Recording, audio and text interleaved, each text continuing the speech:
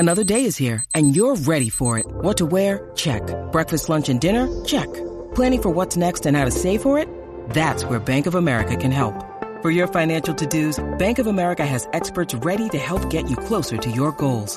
Get started at one of our local financial centers or 24/7 in our mobile banking app. Find a location near you at bankofamerica.com/talktous. What would you like the power to do? Mobile banking requires downloading the app and is only available for select devices. Message and data rates may apply. Bank of America N.A., member FDIC. When you need mealtime inspiration, it's worth shopping Kroger, where you'll find over 30,000 mouth-watering choices that excite your inner foodie. And no matter what tasty choice you make, you'll enjoy our everyday low prices, plus extra ways to save, like digital coupons worth over $600 each week. You can also save up to $1 off per gallon at the pump with fuel points. More savings and more inspiring flavors make shopping Kroger worth it every time. Kroger, fresh for everyone. Fuel restrictions apply.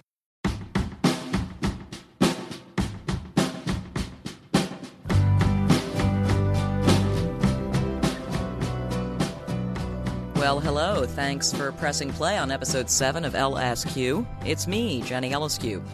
By the way, LSQ is just the phonetic approximation of my last name. Nothing too complicated going on there.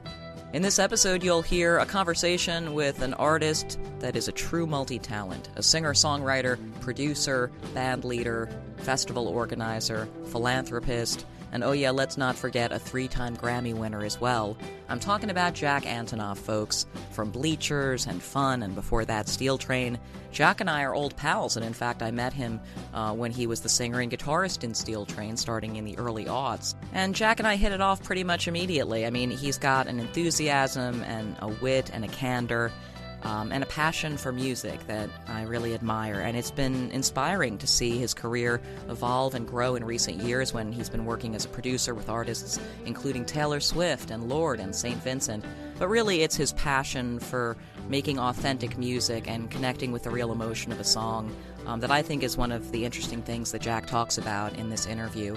Also, following the interview with Jack, you'll hear an excerpt from a conversation I had with Rage Against the Machine's Zach De La Rocha back in the year 2000. And actually, this interview with Jack starts kind of in mid-thought because we began talking before I could get the tape recorder set up.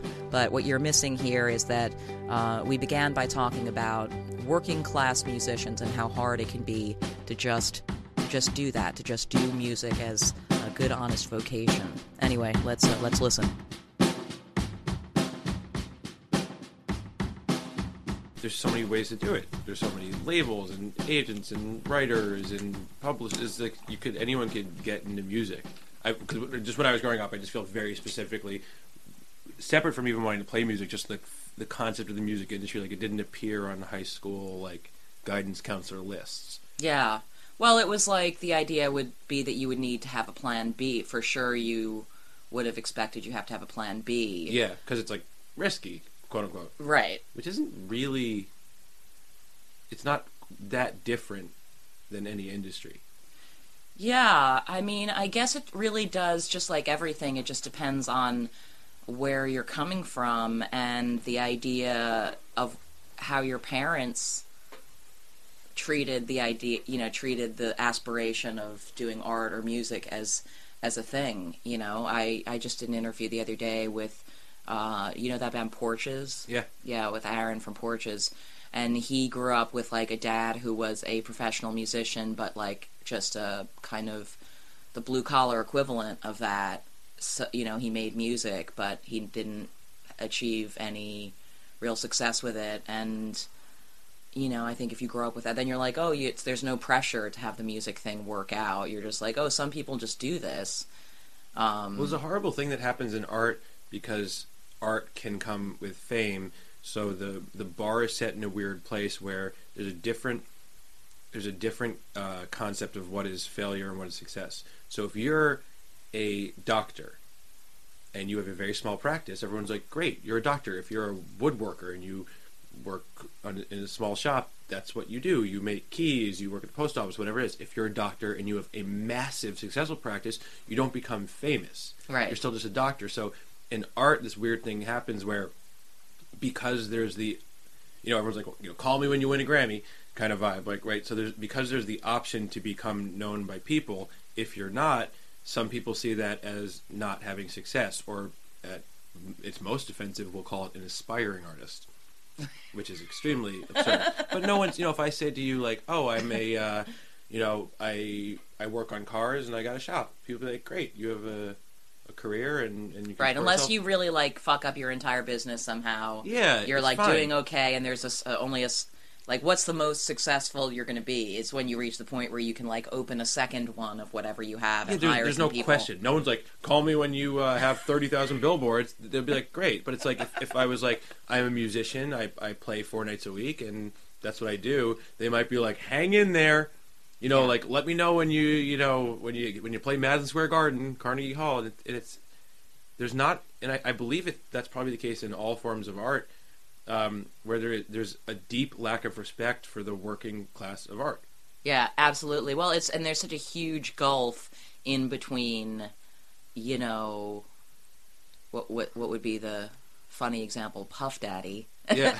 and Porches. You know what I mean? Like, the gulf in between Puff Daddy and Porches, like, I think about, like, if I were to try and explain who an artist is to my mom, who, is her awareness of even pop music is just anecdotal. It's not like she's up on much of any of it, but she's heard the names she's heard. And I think, like, how hard would it be to explain to my mom who this is? That's when I know how niche that thing is, But Totally. there are so few things that she would know what it is immediately. And, actually, as a, good kind of starting point for this conversation, it's interesting. Obviously, I've known you for a long time now, but... Over a decade. But you're at a place now where you're, like, one of the rare people who exists in that, that place where it's like, you've won Grammys and shit, and you're, like, a guy who artists are more and more starting to look to work with, but you're not a household name. It's like, I'm sure these are some of the things you've achieved in the past 5 years have been, like,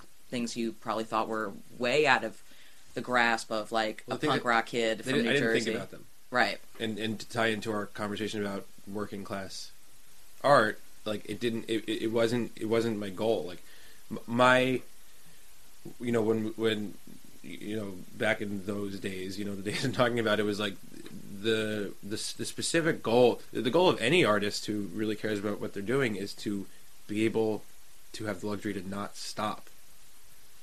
And so all I thought about, I'm sure in your path in art and mine and other people the only goal was, can I sell out Bowery Ballroom and venues around that size, not because it would make me feel important or famous, but because that would mean I could have an apartment, potentially a family, and eat and have, like, a slice of whatever the American dream is that my friend who went to college got. Right. So that was it. It was only, and I don't mean to, and I didn't, like, grow up in a terrible neighborhood. Right, but meaning if you reached art, that level, then you would have proved it was sustainable as a career. Survival. Right. Like, that, everyone I know got into this with two feelings. I love doing this. Holy shit, how can I keep doing this? Right. And that's the burden of loving something, and is you don't want to stop. Nobody on earth, maybe for a couple months they do it, but I've never met a person who tours and writes records and does this work and comes home at the end of the day and thinks, like, Right. I mean, maybe if they do it for 2 months, but people who are really in it for years and years. Right. It's too complicated. Why would you do it if you didn't love it? Right. Even the parts that you hate are sort of things that you love. Why? There'd be no reason to do it. So when did you know that you loved it? I mean, was it... As first tours can be hellacious or whatever, but I mean, as a teenager, like touring with your first band, did you love doing all of the things associated with playing your music? Like, did you love it all right away? Well, I think there's a huge difference between the lifestyle and music, and you fall in love with them at different times.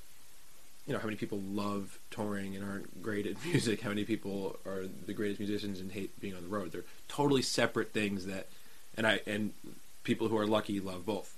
I'm lucky to love both, but I fell in love with music, when my parents gave me the Beatles. That was it. There was nothing else. I never felt that from anything. Still haven't.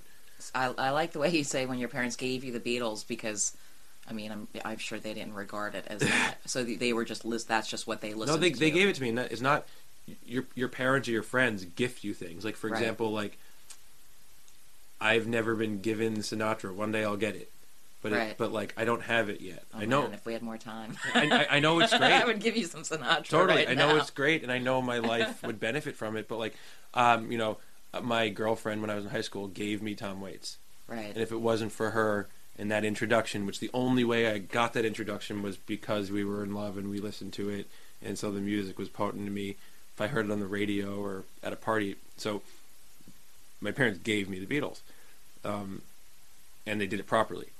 You know, they didn't blast "I Want to Hold Your Hand" over and over in the car. Like, I really got it at a young age. That's when I fell in love with music. But when I was 15 and I did my first tour, right away I was like, I love doing this. And it wasn't even really about music when I started touring. It was about, I was in a punk band, and it was like it was just like noise at that time. I wasn't super into songwriting structure or sounds. Right. I just loved the ability to start over every day and not live with the weight of your life. Right. And I think people who love tour, I mean, at that time my sister was sick with cancer. One thing I've noticed about a lot of people who love tour is that we all wanted to get away from something. And touring's a great way to do it. Right. But then circumstances of life change, and I do think there has to be something innate.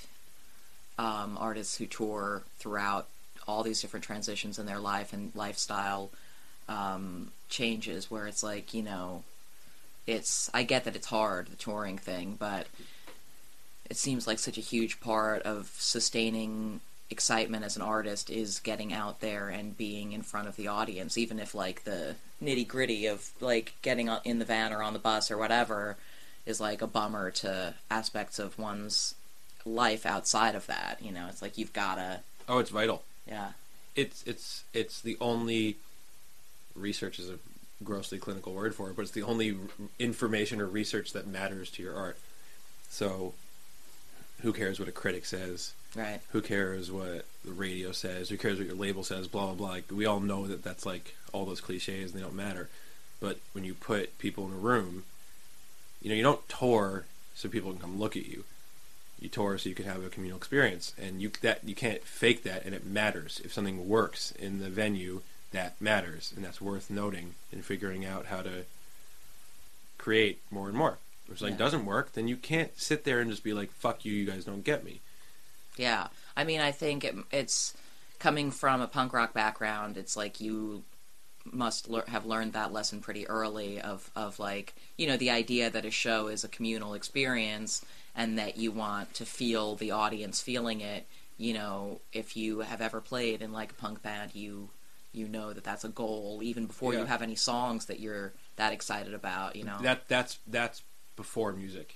At least when I grew up in that music, before the song was the experience and the community. That was first.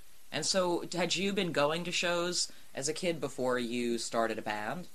What were the experiences that made you want to go on tour in the first place? Just forget about escaping your life. Were there slightly older kids who had bands that were doing just a little something that excited you? It was the New Jersey scene. Right. Which you remember. Yeah. Which was, it's very easy to romanticize the community and music you were into when you were 15, but in hindsight, that music and that scene and what was going on in New Jersey, and then a few years later in New York at Mercury Lounge and stuff like that, like, that wasn't because I was young. That history has proven that was a moment. I was lucky enough to exist in it. Yeah. But when I started going to shows in Jersey at fire halls, and just like you said, I had friends that were starting to play in Connecticut and Philly, and one day someone made it all the way to Texas, and you start to understand the culture. So like At the Drive-In would come through, and they'd sleep at your house. You know, Jimmy Eat World would come through, and because at that time. So wait, did At the Drive-In come through and sleep at your house? I believe so. Right. Jimmy Eat World did. Lagwagon slept in my house. Right. I think that's Drive-In slept at my friend's Eric's. I slept at a house with At the Drive-In. I can't remember if it was mine or my friend's, but that's what it was. Your parents were chill with like bands crashing. Yeah. I had one of those houses that you can count on, where it was like my parents had. I mean, your parents were obviously hilarious, like easy to be around. Yeah, they deserve like their own episode. But being around the culture, you see, you love the music and you love the scene, you love the feeling of it, and then you also see these people that are coming through on tours and they're heroes.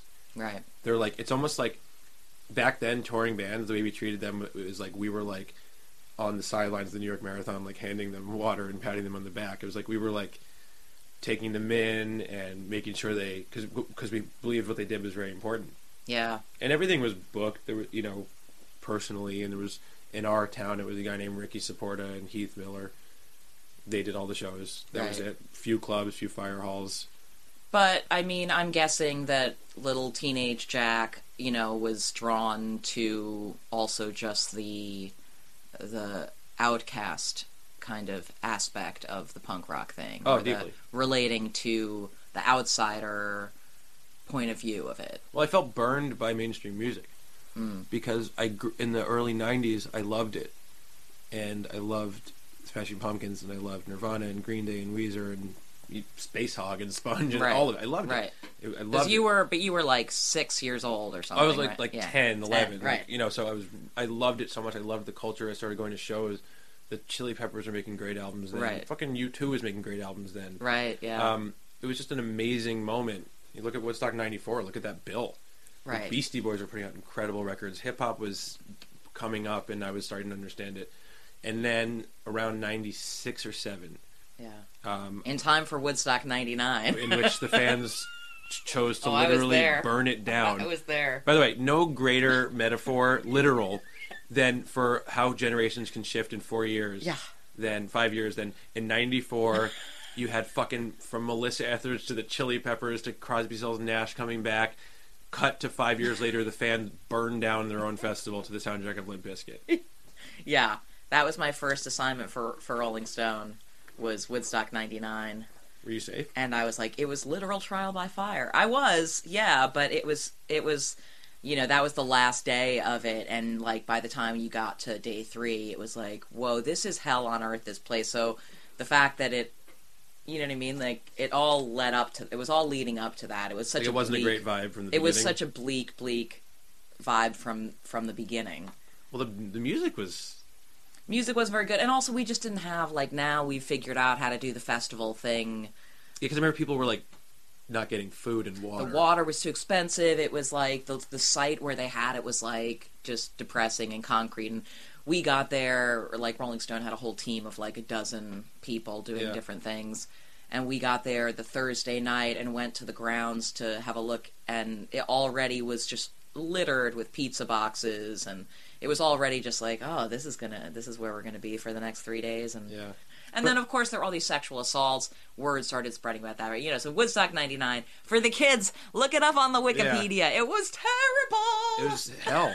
I just think it's so funny, but it was so indicative of that moment which I'm talking about, which I felt so burned by, and it led me to underground music, because I was like, I grew up, here's my childhood, I get the Beatles from my parents, I'm old enough to turn on the radio, and I hear fucking Smashing Pumpkins coming through the radio, and I hear Nirvana, and I hear fucking Melissa Etheridge and Snoop Dogg, and you still Dre, have like Michael Jackson, shit then, like it was just Prince, and Prince was on the it was a massive Tom Petty and Less Tina Dance with Turner, Mary Jane was a hit song. Yeah, that wasn't a cool later Petty track. That was a hit song. Right. That was on Z100. Like straight up. Yeah. So when the late 90s came and you had a lot of, synthetic and bad pop music and weird bro butt rock, I was just like, fuck this. And my friends and I were too. So the kids that I would go to the arena to watch Smashing Pumpkins in, we had to go somewhere. And it wasn't going to be to a 98 Degrees concert. Right. And it wasn't going to be to a Limp Bizkit or Taproot concert. Right. And so, seriously, it's like, where the fuck do you go? And so I remember, I remember discovering NoFX. Yeah. And then I remember discovering Fat Records, and I remember discovering the classics of that, Minor Threat and Bad Brains, and I just got into all the stuff, and then I realized that there were these shows happening. I had, one friend. It's like fucking Narnia out there to find that scene. It was, remember Pete Valenzano? I don't. He was in Revolution Summer. Okay. Remember the Heckle Garage? Do you remember that? Like, the guys in Heckle? They used to put on shows in a garage. Vaguely. I mean, I had more like coming from the Long Island side, Which was a whole other which beast. was, and starting a little bit earlier, when it was like Garden Variety and Mind Over Matter and all that kind of. I got in right after.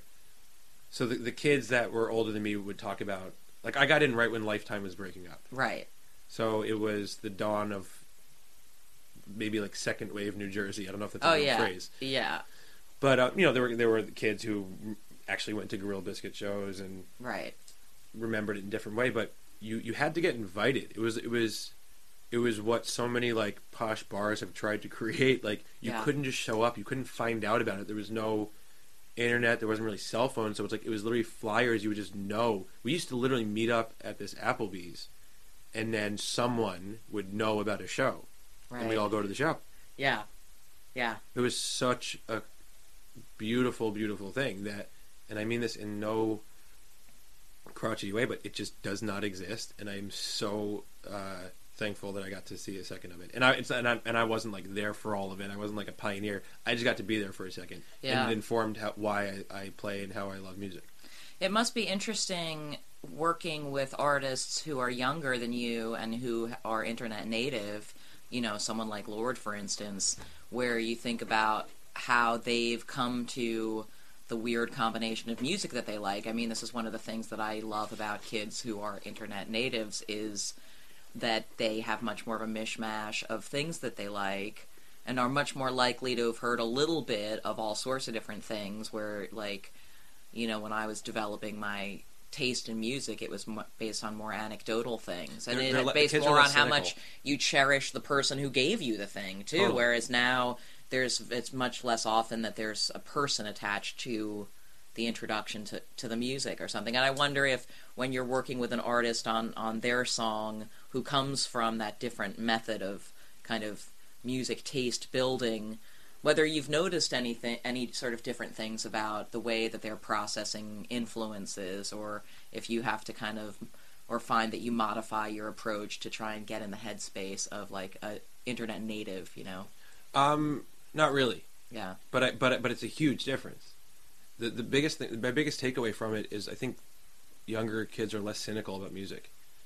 When I was coming up, and I don't know if you remember this, there was a lot of like, fuck you, that sucks. Yeah. You have to listen to this. Oh, you listen to that, that's disgusting. It was so hyper. I'm holding it down for that point of view a little bit. Sometimes still. I do too. It was so hyper curated, and it was so like hyper, like you're either part of the good fiber, or it's like you're with the terrorists, or you're with us. It's literally that. I was like, you listen to that, get the fuck out of here. You make me sick. There was none of this like ironic. No one ironically liked Britney in the punk scene. It wasn't a thing. Yeah. No one ironically wore a Britney shirt and like would talk about like how like she actually had some really sick production on Toxic. That wasn't a thing. It was just us and them. And on one hand, there was a lot of cynicism there, which I don't love. But on the other hand, it was like this crazy obsession with quality. And so I love that part of it. But when I'm working, some younger people I know, they're a little more free. Right. They like it or they don't like it, and it's not because they had some OG of the scene beating it into their head that anyone who listens to this band is a fucking joke.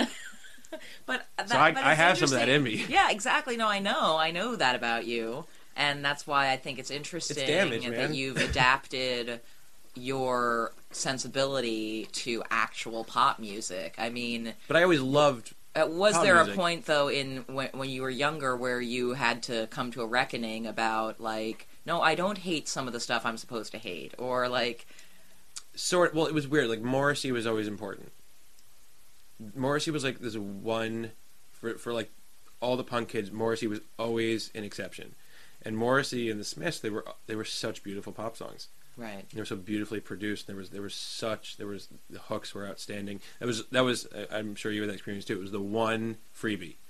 Well, yeah, I guess I never even thought. I didn't think of Morrissey. Still felt like it was. Well, it's counterculture. Yeah, it was like our thing. But if you go, but he was selling at arenas. Yeah. When it was Morrissey was weird because I just remember getting a lot of my need for melody and out with the ability to be like, well, you can always listen to Morrissey. Right. Right. And and then also, so it was a weird blend. It was like you go from the '90s, super exciting, super melodic, a lot of that music that was so outstanding, and then also the music that entered me before I was conscious. So when I was a baby, I guess Depeche Mode was on the radio.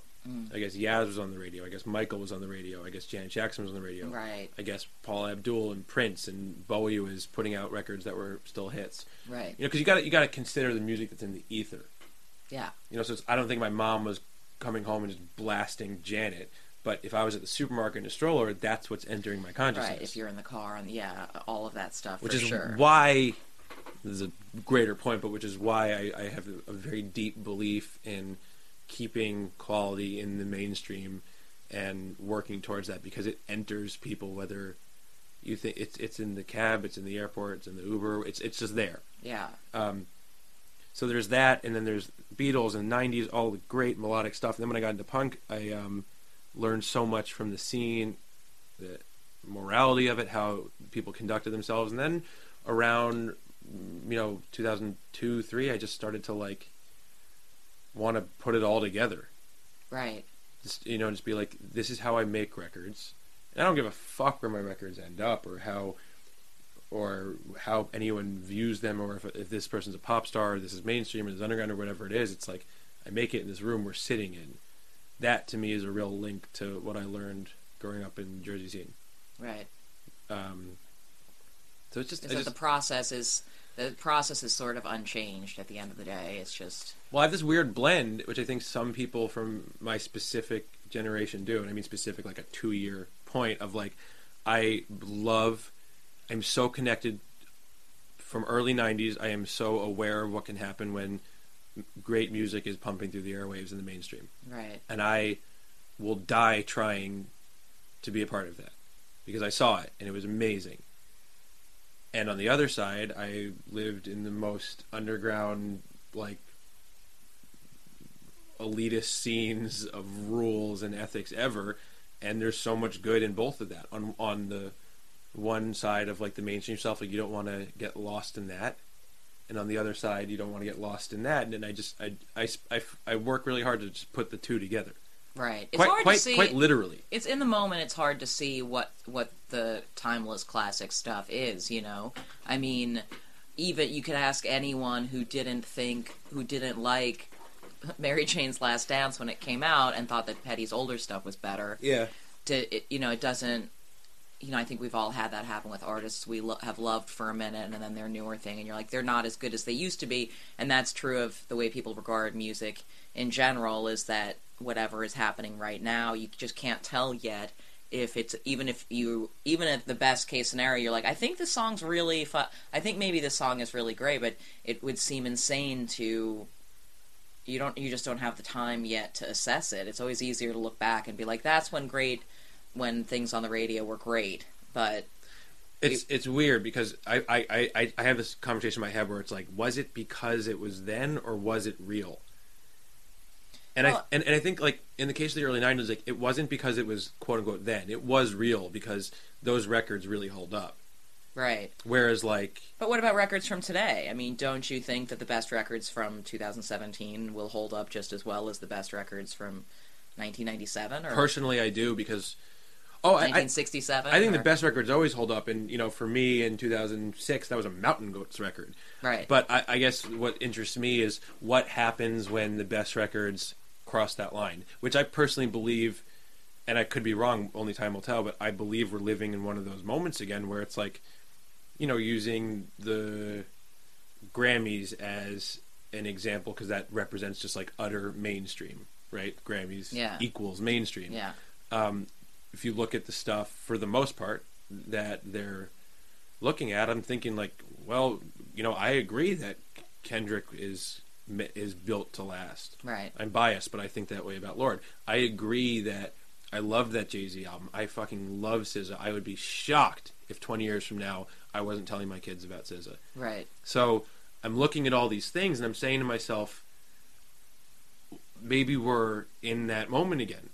Or maybe look, I don't know if we're it may be big to say we're in that moment again, but I just think it's worth celebrating when we have that, when people who have been around for a minute, experienced a lot of music, and have what I believe is taste can say, fuck, that thing I heard, that thing that the whole world is, you know, the number one listened to album or whatever it is an album I love. Yeah. Because a lot of times it isn't.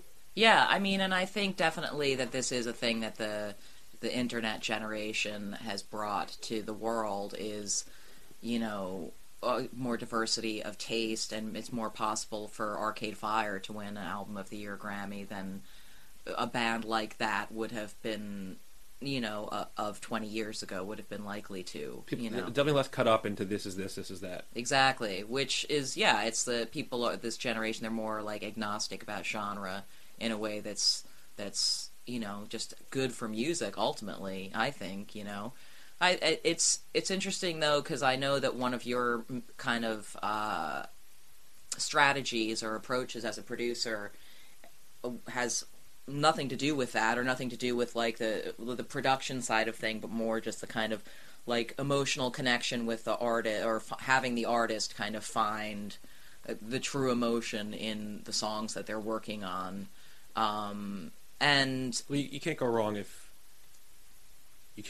you're saying something that you feel like you have to say. It might not be your biggest selling record, or it might not, but you just can't go wrong, because at the end of the day, that, which I think can be missed, the number one goal of this work is to share something in a way that no one else could share it. So why is it that when, you know, John Lennon said, "My love will turn you on," which if I came in this room and I said, "Jenny, I wrote the most brilliant lyric, I can't wait to tell you," you're like, "What is it?" And I said, "My love will turn you on," you'd be like, "Great." Like, yeah. Okay. So it's, you know, it can't all be boiled down to like the perfect lyric, the perfect melody, the perfect production. It's just a specific artist saying something that is so what they need to say in that moment. Right. And so that's, you know, because everything else you figure out, you know, like, especially with all the new tools, which I love, you know, you figure it out, you change the tempo, you change the key, you go to the horn that you had 9 months ago, you redo it on a synth, and you have a horn player do it. It's like that's the fun part. That's the part that's fun. The part that rips your guts out is figuring out, and from both sides, like, because I make my own records and I work on other people's records, and that's the only goal. It's like, what the fuck am I trying to say? And what's the truest way to say that? That's not bathed in self-loathing and cynicism and fear. Like, how do I just say it? And that is just it. And so I feel like, you know, I get people are always like, "Oh, like, you're the person who's like focused on like emotion and stuff like that." It's like, it's just more, what's the center of the circle? We could talk about the drum sound for 9 hours, and we will. But yeah, fuck the drum sound. I've heard how many recordings have you heard in your life that sound so sick and you never want to hear them again? Yeah, and well, it's the uncanny way of saying something is, I think, you know, for me that's always, and you know what you're describing, where it wouldn't sound like much separated from the song. The best lyrics are the ones you almost are ashamed to have said, no, it's all what personal. about that line, because it doesn't sound like all that much, but it's, you know, I did the first episode of the podcast is with Amelia from Sylvan Esso, who have that song Die Young, which is, you know, to me like such a great example of that. It took hearing that song for me to be like, oh shit, no one has quite said this way, which is just like, I have suicidal ideation, but now I want to live because you're that awesome, you know? Totally. and it's so specific to also knowing the artist and their other work, and like, you could, like, if Donald Trump said, "I'm sorry," that would be the best song ever. It would. I mean, can you, like, doesn't your, like, just imagine that feeling? Or like if Steve Bannon said, "I might be wrong," you know, like, so it's so covering specific. Radiohead. Yeah, covering Radiohead. The entire live album. But it's specific. That's the glory of putting out lots of work, is it's all a reaction to it. So, and that's what I love about, that's one thing I love about well-known artists, is that there's such a space to play with the things they say, because it means so much. There's so much context. There's fucking gossip and other work and opinions. It's like, songs live and breathe. They take a long time. So the more work you have out there, it's like just planting the garden grows. Just like more and more seeds. So it's like, God damn it, if Tom Waits made an album tomorrow and he had a lyric that was like, I'm lost. Which, if someone else said that, like if a new band was like had a song called I'm Lost, I'd be like, okay, you're like, you got to find a better way to pull me in. But if Tom Waits said that, I'd be like, God, this I know all of his albums and all of his work. How is he lost at this point in his life? Yeah. Like, so it's this crazy balance, and to that point, I think that makes it tough to be a new artist, to be yourself and say something that will pull someone in. Like, look at Amy Winehouse. Like, Rehab was such a brilliant song because it pulled you in whether you knew her or not, but it was so personal. Right. So it's just kind of that perfect moment. And then once we knew her, which she told us everything we need to know from that song as an intro, then we could just hear her and know her. Yeah, I mean, it's amazing the way it's just proved too that people who sing other folk songs, you know, that interpreting words is. I'm thinking about Sinatra again, and Give me Sinatra. I had to give you Sinatra. Gift me Sinatra. Because so the hurdle Literally. with Sinatra is that, you know, or with Elvis for that matter, you know, is like if you like people who, if you tend to like artists who perform their own songs, who, you know, are singing things that they wrote, like then it's harder to fall in love with a Sinatra or a Britney for that matter, you know, because you. But there's still space for that where it's like, I mean, Elvis is a perfect example, like. Or just like when Johnny Cash did Hurt. Exactly. Like, that's what I was thinking of when you said Tom Waits, I'm Lost. Like, what makes that work is the fact that Johnny Cash is such an amazing, soulful interpreter of song that he can live in that melody and sing it in a way that's very real and new, even though he didn't write it. It's like he rewrote it.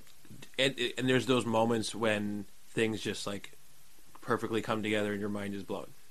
Yeah. Like that, where that's just a moment where it's like, this isn't better than the original. This is just, I'm just so fucking thankful this exists. So what is the first time you can remember a song that came out of you where you were genuinely kind of, you knew you had done something like that, you know, where you felt like, okay, I don't know what this is, but I just said something that's very me. Honestly, the first time I really feel like I got it right was when I wrote "I Want to Get Better," the first Bleacher song, because I felt like that thing we're talking about having to like grab people and tell your story. That was the first time that I felt like I had made the intro to myself that I wanted to. After over a decade of writing music, and there was a lot of things I had done that I was very proud of, but it was always like you had to know me so well to know why it was good. If it was good, you had to know me. You have to say, oh, I know Jack, I know what he's been through. Wow, he really made sense of that experience, that lyric. But that's not, you know, you have to build up to that. And I remember when it was in the midst of Steel Train was over, and I was doing fun, and I wrote I Want to Get Better, and I was so obsessed with I just was so obsessed with, how do I write a song that just vomits it all out, says it all, but people can understand. And I came to that where it's like, that's sort of the story of my life at that point, was I want to get better. And then I thought, well, if I can just repeat that as like a mantra, which I was very inspired by the Mountain Goats, I'm going to make it through this year if it kills me. Mm-hmm. That was a mantra. I'm going to make it through this year if it kills me. I'm going to make it through this year if it kills me. You say it over and over. That rings true to you if you watched your whole family get shot. That rings true to you if you just feel fucking tired. It's for everyone. And in the verses, he's yelling about alcoholism, domestic abuse. He's saying all this shit that has nothing to do with me, but his openness makes me believe in the hook. So I thought about that with I Want to Get Better. It's like, if I can talk about my sister's death and anxiety, this crazy acid trip I had that almost ruined my fucking life, carrying all this weight, and just yell all this stuff, and then just, I want to get better. So that was the first time where I thought to myself, this is the beginning. I feel like I've taken the past 12 years of writing music and touring and finally figured out how to write a song. And I've been proud of a lot of work since that, but that was kind of the first moment where I was like, okay, I really think this is worthy to give to people that are beyond like my friends. Yeah. I mean, and I can see that as a moment, like just knowing you. Yeah, there's a moment, kind of things really coming into focus, and it kind of worked in a way in the sense that was the first time because there was 3 people writing music. It was the first time that I wrote a song that really created a community of people. And then that album people got into, and it didn't go 10 times platinum, but that's when I started to like. But you also, if it's a mantra that you get to sing every night. Yeah. To remind yourself that that's what you want. But it worked in the sense that what I've always been in search for was something that was perfectly near and dear to me without any compromise, but also spoke to people. And before I'd written that song and a lot of other points in my career, I struggled with that, where it was like, I want people to understand this because I want to share it. That's why I do this. I want to share it, but I can't fucking figure it out. Right. And you touch on figuring out, and the fans I had at that point, which was very small. You remember those days, a very, very, very small group of people. In some states, maybe 15 people. It was just people who somehow listened enough to get the whole story. Right. But I didn't invite them in the way that I learned how to do. And I think when you learn how to invite people in, then you also have to be really careful to keep it super personal. It's this weird balance act. Right. But now you're 2 albums into the Bleachers Project, and as you look forward toward the next group of songs for that, which I know you have touring in 2018, and we're not there yet, but I mean, how do you keep yourself open to not deciding too much what your music is? It's pretty easy to it's sort of like anxiety. It's like you can make all these decisions that you want, but it will exit your body how it sees fit, whether that be a panic attack, your stomach hurting, migraines, so it's like I see myself as very powerless, which I think most songwriters and producers would agree with. I come into this room, I live my life, and it will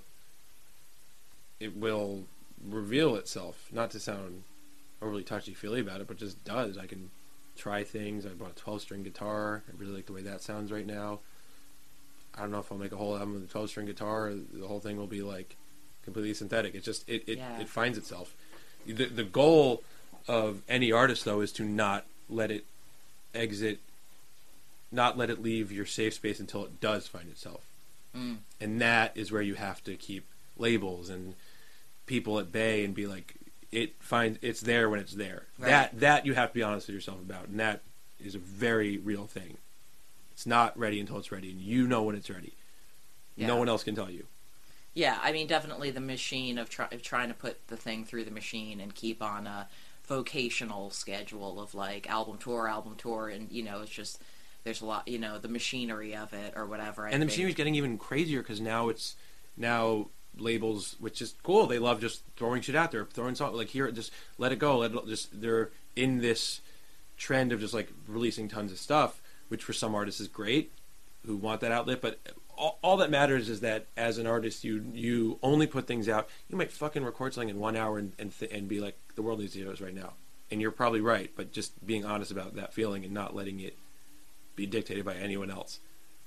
Well, yeah, and just like the music industry's like always been a short attention span. Like it assumes that it underestimates. The industry itself underestimates music fans and their attention span and their willingness to wait and commitment to artists that they already love, and the fact that until they love an artist, they're not going to remember any of the missteps from before, so don't worry about it. Like, once someone finds you, it's all new and innocent and pure to them. So do you think that working with other artists as a songwriter and producer has changed the way you approach and assess your own songs and how you're feeling about them? Or do you ever sort of hear your producer voice in your head when it's just you working on your song? Sometimes. I don't feel like the specific nature of working with other people has changed as much as knowing those people and bearing witness to how open they can be. That gives me courage. But everything else, I mean, like, I don't think I don't want to get like too good at one sound or one thing. Like, I don't think that's sort of interesting. Like, you have tools like, if I mix this with that, but like, I don't want to, like, because it's like I said before, like, it's just about finding new things that make sense with the song or the album. Right. So I really try to stay in like a very like emotional place with all of it, and not be like, it'd be sick if we put these 808s on these strings. Like maybe like we'll get to that. Right. So I get very changed and inspired by just writing and working with people, and it's almost like a reminder. It like refills my tank to like, okay, keep being open, keep like chipping away at it. You just saw that person do it. You can do it too. There's a lot of like talking yourself through it. And they help me, and I help them. It's just back and forth. Yeah, you realizing that everyone has the same insecurities when they're in the creative process, and that you're not insane for your own self-doubt, and that, you can push that. And it sucks because it's not easy. Emotionally, sometimes it really removes you from family and friends. But it's, sometimes I think a lot of people I've worked with who are also friends have helped me continue to dig deep. And that's what I hope I can help them with, because the truth is there's a laundry list of people that can get amazing drum sounds or program cool beats or whatever it is. So I have so much respect for so many people doing that. So I don't intend to define myself in that space. I love doing that stuff too, but I just think there's a bigger thing that's worth looking at. Word. I don't know, but who fucking knows? Right? Exactly. All right. Well, thank you, Jack, so much for inviting me into your home. Thank you for getting me out just in time for phone therapy. Yay! I have nothing that I need to unpack from this conversation. You will not be included in my therapy session, which is a gift. Sweet. Okay, yeah. Thank you. I'm glad I didn't trigger you in any way. All right, Jack's band Bleachers is on tour right now. I'm excited to see them the next couple of weekends at the Coachella Festival, and you can check all of their upcoming dates at bleachersmusic.com. Coming up next on Episode 7 of LSQ, it's that excerpt of a phone interview I mentioned with Zach De La Roga from Rage Against the Machine. The topic was a tour that Rage were going to be doing that summer with Beastie Boys. A co-headlining jaunt called the Rhyme and Reason Tour. Sounds amazing, right? Well, it never happened. They announced it, they put tickets on sale, and then a variety of logistical issues forced them to cancel it before it hit the road. But it was awesome getting to talk to De La Roga, who'd been a hero of mine already for years at that point.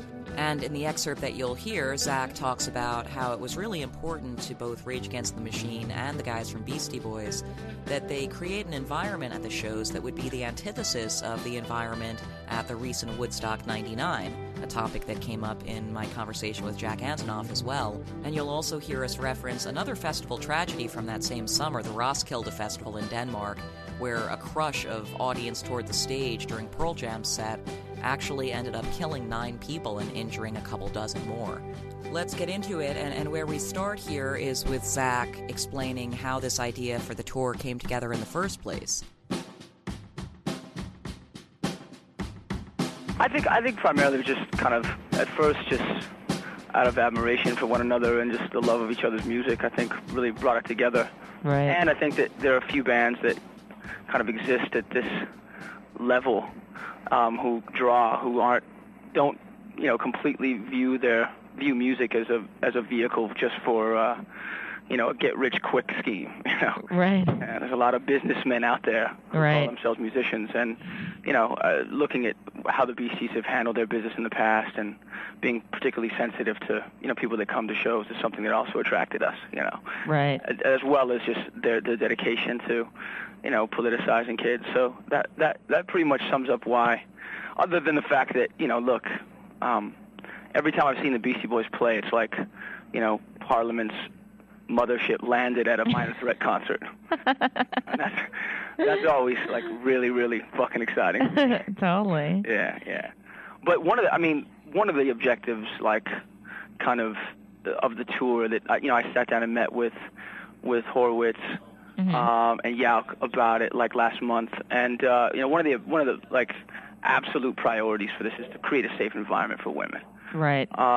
Anyone that played or heard about Woodstock was appalled by what happened there. And I think that, per our discussions, we're going to be taking, extra measures to ensure that women are respected at the shows.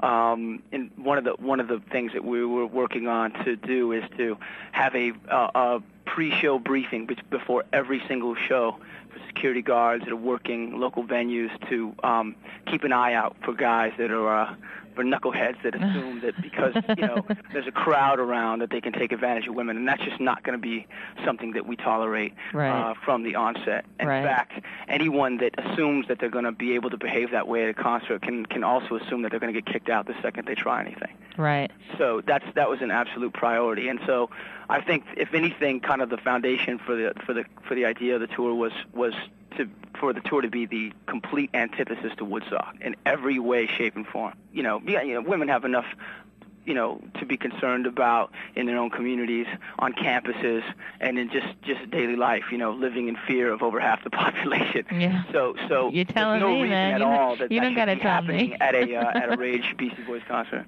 So and plus, I mean, look, we played a concert with the B-Boys a long time ago at Cal State Dominguez Hills for a benefit for Leonard Peltier. Mm-hmm. And from that point on, after seeing their part of the show, it was like we knew right then and there we wanted to eventually tour with them. Right. I mean, they came out in UPS uniforms, and Horowitz had a wig on. And no one knew it was actually a wig. He showed up, got on stage, and 10 seconds of Shake Your Rump hit, and they blew everyone off the stage. And I went, that's the group I want to be touring with in the not so near future. Right, right. And the other thing too is that one has to consider what just happened in Europe.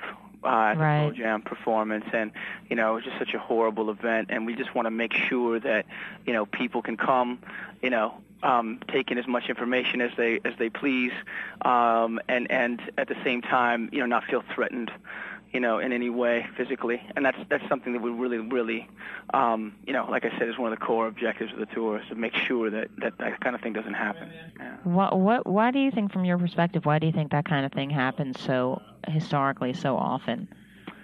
Well, surprisingly, it doesn't happen that often, because you got to consider there's just a lot of people that are kind of express themselves in a way that's like, when it was once like a very like communal thing within the punk rock scene, like the early 80s. Right. People helped each other off the floor. They didn't like stomp them when they were on the ground. Right. And so there's this like really like kind of fraternity mentality that like runs through a lot of the people there. I think that in a case like what happened out in Europe, I think that it's a combination of all those things. It's weather, it's conditions on the ground, it's poor barricades and poor planning, and all that stuff. If one of your goals is to ensure that doesn't happen, you can avoid it. Right. So the thing that we're also like really like trying to pay attention to, which is like kind of like the untold like damage in a lot of the concerts, is the crowd surfing and diving. Right. Because any large scale show you go to, you go backstage and it looks like a war zone. Right. I mean, it looks like it looks like it's like triage. Yeah, I mean, it's like a small like infantry like knuckleheads like attacks the crowd, and everyone gets everyone suffers for it. Right. So that's something we want to also like try to discourage. We got to find new ways to dance in the millennium. Without fists. That's right. Fist-free dancing. Fists and elbows. And, groping. Yeah. No, I know, it's terrible. It's fucking mess. Yeah, well, thank you for your time. Oh, not a problem. I look forward to seeing the tour when it rolls through. Yeah, I'm excited to get on it. And were you going to come through in New York? Oh, yeah. Cool. Totally. Astonishing to me that we're playing these venues. Right? It's fucking great, man. Yeah, it really is cool. It is cool.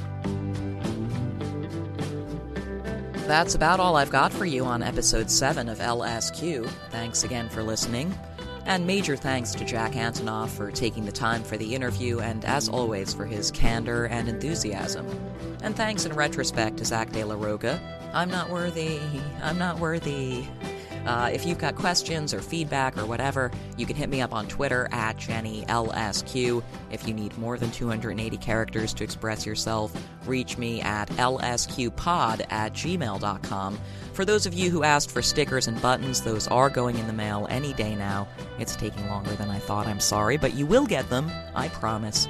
And the rest of you, if you'd like to get some LSQ merch, hit me up via lsqpod@gmail.com. Plus, if you love the show, don't forget to subscribe, leave a rating or a review, and most importantly, tell a friend.